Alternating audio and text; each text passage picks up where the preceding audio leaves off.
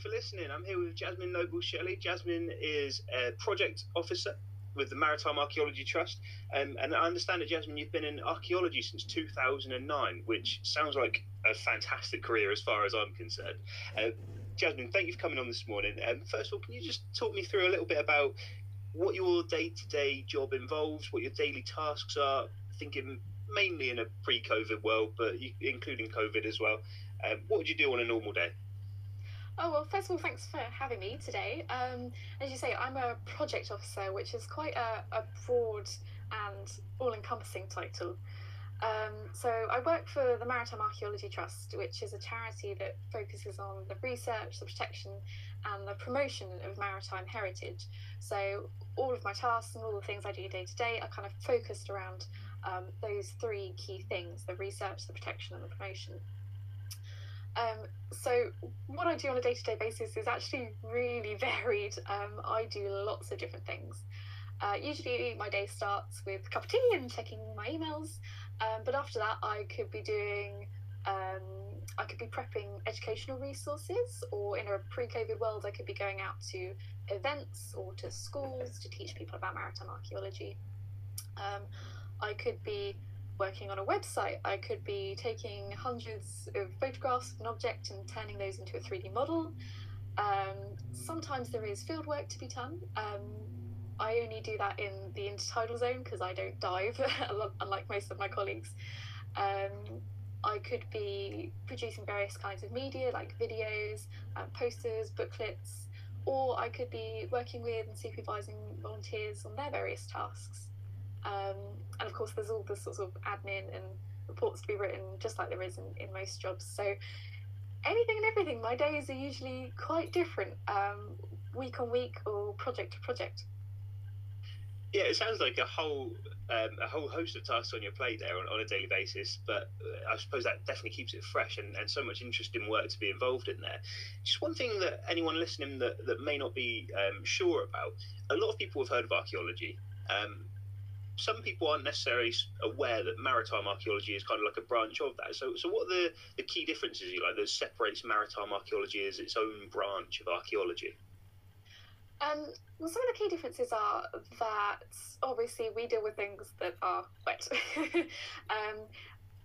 Archaeology is a huge discipline. It studies all of human history, and you just can't do all of that. So we focus down on anything to do with the sea or to do with water. So the shipwrecks, we could look at submerged prehistoric landscapes from thousands of years ago. We could look at wharves, jetties, harbours, things kind of on that borderline between the land and the sea.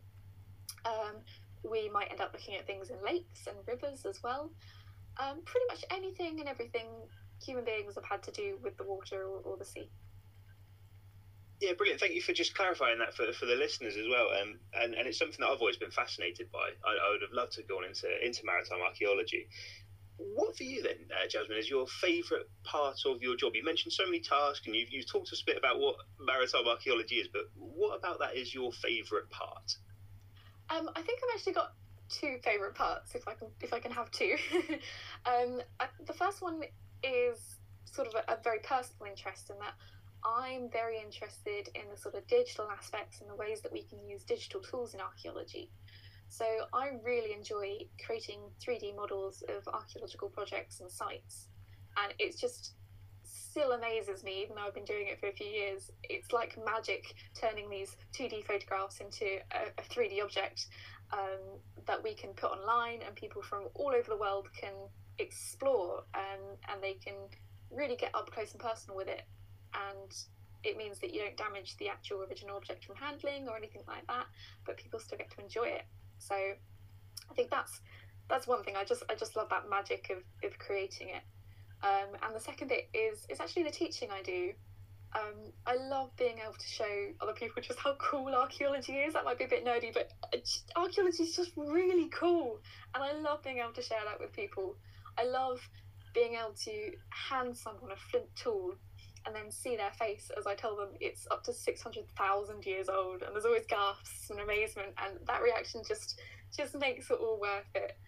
I love going into the schools. So, for example, during our D-Day Walls project, we challenged students that we were teaching to build their own World War II landing craft out of scrap material. And it was just so much fun. It was amazing to see what people came up with. It was fun to build them and test them. And it was fun to kind of do that learning through play and learning by surprise aspect of it. So I think, yeah, the teaching and 3D modelling are definitely two of my favourite aspects. Yeah, thanks very much for your answer. And I think, yeah, I absolutely agree. Archaeology is cool. No matter what anyone says, it definitely is. So having the opportunity to show that off, awesome.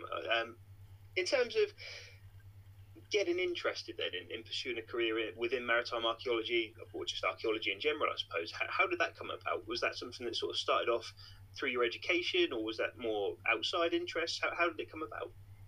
I think I've always been interested in history and archaeology. I remember my parents taking me to Fort Cumberland in Portsmouth, where they were holding a kind of an archaeology open day when I was maybe, I don't know, I don't think I could have been older than about 5 or 6, if that. And they had a test excavation pit. And I don't think my parents could drag me away for hours. I think I was there digging, absolutely glued to it. And I think that's in part what started it off. And I grew up watching Time Team. It's about as old as I am, so it was on a Sunday morning, and they put 2 or 3 episodes on, and I would just sit there absolutely glued to it. So I think it's always been something I've been really interested in. Yeah, I can absolutely relate to that, because I remember watching Time Team growing up as well. I remember, going and doing things around the local area, going to open days, places like Fort Nelson, for example, where used to have bits and pieces on, which is over sort of Portsmouth way as well. In terms of then building blocks to turning the interest into a career, how did that journey start with regards to your education, and then sort of how did that progress to become a career? So, as I said, I've always loved history, so it was quite natural to, when I came to choose my GCSEs, to pick history, and I also picked classical civilizations, so ancient Greeks and ancient Romans, just for the interest of it. And I think by that point I was also starting to think about what I'd like to do in a career and starting to shape my education around that. And I was also very lucky in that while I was doing my GCSEs, I was given the opportunity to do an AS level early by our local college, and of course choose archaeology, because I thought, wow, why not? That's really exciting. And I think that helped really cement that I wanted to go into archaeology. So then when I got to college, I took archaeology as an A level. People from the Maritime Archaeology Trust actually came to do a talk at my college, and at that point I was thinking about university. I was thinking about what experience I could get. So at the end of that talk, I sort of went up and very shyly asked them, is there any way I could get involved, or anything else I could do? And that was the start of it, really.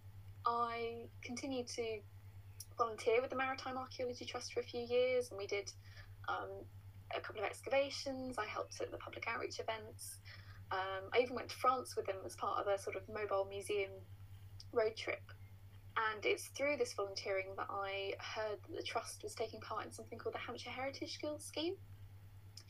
And so this was a scheme that was running at the time to try and bring young people across Hampshire into heritage guilds. So there was the Trust, there was some heritage garden centres, there was a couple of museums, that sort of thing that were involved. But I thought, because I knew the Trust and I'd been volunteering now, that I would go for this job at the Trust. And I got it. So it was a part-time job, and I was sort of juggling it with doing university, and I was also working in a bar at the same time, so it was a bit full on at the time, but it was a 2-year role. And then once that finished, the Trust was starting its big Forgotten Wrecks of the First World War project, which was one of the biggest projects that the Trust has ever done. And it was just quite natural to move from the Hampshire Heritage Skill Scheme into that project, and then once that project filled into 2018, I stayed, and here I am. Thanks very much for sharing your experience and your journey with us there, Jasmine. And I particularly love the fact that it was kind of like the end of a college talk where it was, right, I'm going to go and take this opportunity whilst it's there. A couple of questions around that, really. So partly, how commonly, is it more commonly than you might expect that opportunities like that sort of come about from what you've seen? And partly I'm thinking for anyone, students wise or otherwise, that might be listening that thinks, well, that seems like a huge sort of jump and a huge step. I'm not sure whether I could do that, just go and ask somebody for how I can get involved. What's your advice to anyone that might be looking to do that? My advice is just to jump. I must admit, I was very nervous about asking, first of all, but I shouldn't have been. They, at the time, so it was Caroline and Gareth from the Trust at the time, and I was so nervous about approaching them, but they were lovely. And I've since replicated that experience, being on the other side of it, being the one that's doing the talk and having people come up to me and ask how they can get involved. And my advice is always the same, is just to jump, just to get stuck in. It's really not as scary as it sounds, and you've absolutely nothing to lose by just asking. The worst they can do is say, no, sorry, we haven't got anything available right now, and you can go and try and find someone else to ask. But the best thing that could come out of it is something like my story, where you get some volunteer experience. It might lead to a full career. So just go for it, really. Yeah, thanks very much for your advice, and I totally agree. It is difficult to do. It is a bit maybe intimidating, but taking that leap and, as you say, having a go. Worst that can happen is somebody says no. Best case scenario, look where it can lead you. But yeah, wonderful piece of advice. Thanks very much, Jasmine. Now, in terms of, you said you've sort of been on the other end of that as well, with maybe people coming to you to ask for an opportunity. What sort of skills would you be looking for that person to bring to the table if they're looking for an opportunity to get involved, to develop some experience? What skills are you looking for that person to have to help out in a career similar to yours? Well, first of all, I think the best skill, and I suppose it's possibly not a skill per se, but is that willingness to just get stuck in and to give things a go. It'll help enormously, because there's so many different things in archaeology that you can do, that trying to specify one particular skill without knowing exactly what you want to do is perhaps narrowing down too early and too quickly. So I think it's better to cultivate a sort of just a willingness to get stuck in, and try to just see where it's going to lead you, really. Computer skills are always really good as well, because everything we do these days is on a computer. Even if you go into sort of field work and you're out there, you're going to be drawing up plans on a computer. You might be using cameras and mapping systems and things. So just being generally computer literate is very, very helpful. And I think one other skill to learn, that it might sound a bit silly, but actually just knowing how to Google things properly is possibly the most helpful skill that you could pick up, not just for archaeology, but I think broadly overall as well, because the internet's just a huge repository of knowledge and skills that you can learn anything you want there, and you can find out anything you want there. But knowing how to find it is half the battle, and then secondly, being critical of those sources as well. So if you're searching a shipwreck and you've got two conflicting sources, knowing which one might be right, where to find other information that might corroborate with it, that's a really, really useful skill, and you could use that across many different projects, across many different time periods, and many different subject areas. Brilliant. Thanks again for your advice there around skills to develop and what skills are important in your job role. One thing I'm sort of conscious that we've got this far into an interview, and your background's in archaeology, and we haven't actually talked too much about that sort of practical fieldwork element, and that's probably the go-to thing that somebody hears archaeology and that's what they picture in their mind, although that's obviously a very different story in terms of the practical world. But can you sort of replicate in words the feeling of being at a site or involved in a project, and how does that sort of make you feel? Does that change each time, or is it different to the first time you're involved? How does that sort of look over time? I think it does change a little bit over time. So I think when I first got involved, you have that time team feel, if that makes sense. It's the very exciting, we're going to find something, what are we going to find, is it going to be really exciting, am I going to go discover the next Stonehenge? You're very, very excited about it all, and that excitement doesn't fade, but I think it morphs and it changes, less from, oh my gosh, the next Stonehenge, to, okay, this amazing tiny little bit of wood can tell us huge amounts about the past, and it's less about the big exciting things. You learn to appreciate more all the tiny little things that add up to build up a picture and build up a story. I still feel excited when I go out on site. I still love being able to see these places and the different places that it will take me to.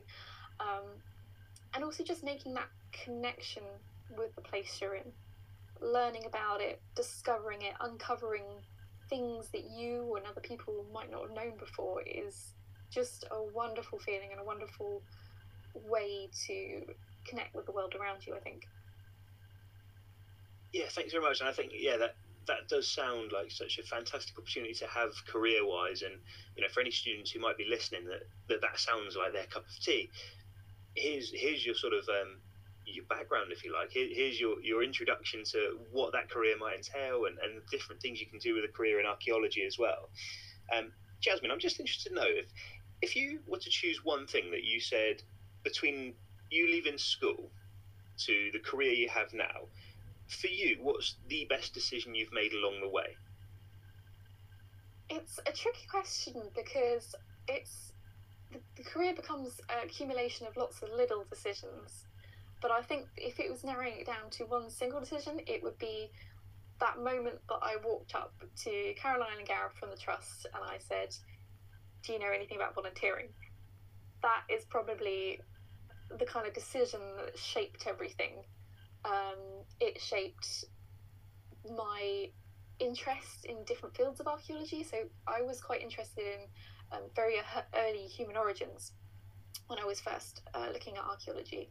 But by then coming and doing the talk and then subsequently getting involved in the volunteering, my interest shifted into maritime archaeology. So I think just asking obviously led to a career, but it also just shaped everything I was learning at the time. So yeah, I think that would be the key decision.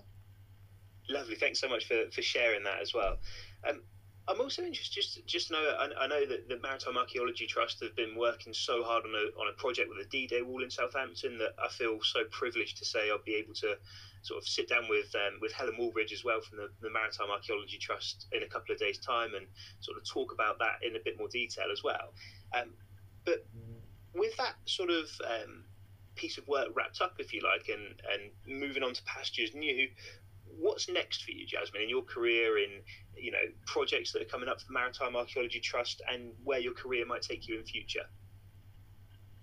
So I think the trust has always got different projects going on. The D-Day Wall is coming to a close, but there are going to be lots of exciting projects in the future. And for me personally, it's about continuing to develop the skills I've got at the moment. So as I've mentioned a few times, I really love the 3D modelling aspect and the digital aspect of things. And I'm actually just starting to learn the software that they use to create the virtual sets on the TV show The Mandalorian. And that's a really exciting, there's loads of really exciting developments in the film industry that we can apply in archaeology. So, for example, we'll use it to create an underwater scene, 3D scene of a shipwreck that someone could then walk around in virtual reality without even having to, learn to dive or get wet, which is really cool. So next steps are going to be to sort of learn that and develop my skills in producing those kinds of media and drawing on the real archaeological information to create the sort of digital version of it, and applying that to whichever project comes next. I mean, that sounds just incredible. That I didn't even know that was a thing. I mean, the technology behind it, so fascinating to hear about, and thanks for sharing that, and look forward to seeing how that sort of works in future and what's to come. With regards to developing some experience, because I know from sort of my background, speaking university-wise, was a degree in archaeology as well, and sort of I know, generally speaking, opportunities can be a bit trickier to come by when it comes to archaeology. What opportunities are there for any students who might be interested in getting involved in that field? I know we've sort of spoken in this interview that archaeology is a huge field to get into, but maybe particularly focused within maybe the Maritime Archaeology Trust or other local projects. What opportunities do students have to gain some experience there? Well, first and foremost, you can come and volunteer with us at the Maritime Archaeology Trust, just as I did. We, depending on the project, will depend what kinds of volunteering you could get involved with, but it could be going out on intertidal field work, it could be getting involved with research, it could be coming out and helping me at events and teaching in schools. So if you're interested in that, just ask. But there's, in maritime archaeology particularly, there are a few other ways you could get involved. There's the Nautical Archaeology Society, which you can do courses through them as well, to learn some sort of more specific maritime skills. There's also, living on the south coast and in Hampshire, there are so many maritime-based museums or groups that it's worth just having a search and just dropping a line out the blue. We've got example Portsmouth Historic Dockyard. There's a few different museums and things in that might be taking volunteers at the moment. Not sure what the situation is, obviously, with COVID and things, but once that starts opening up again, I think if you've got a local place to you, just to drop them a line and just ask. Wonderful, and thank you so much for helping to raise awareness that those opportunities are out there and to inspire students, I'm sure, to get involved. And yeah, just thank you so much for today's interview. It's been really fascinating to hear a bit more about your background and the advice and the skills and the experience that you have, and I hope that inspires anyone who's listening to go and pursue a similar career if that's their interest. Jasmine, thank you so much for your time today, and it's been a pleasure to speak to you. Thanks for coming onto the podcast, and look forward to catching up and seeing how these projects go in future. Well, thank you so much for having me and talking to me today. No problem at all.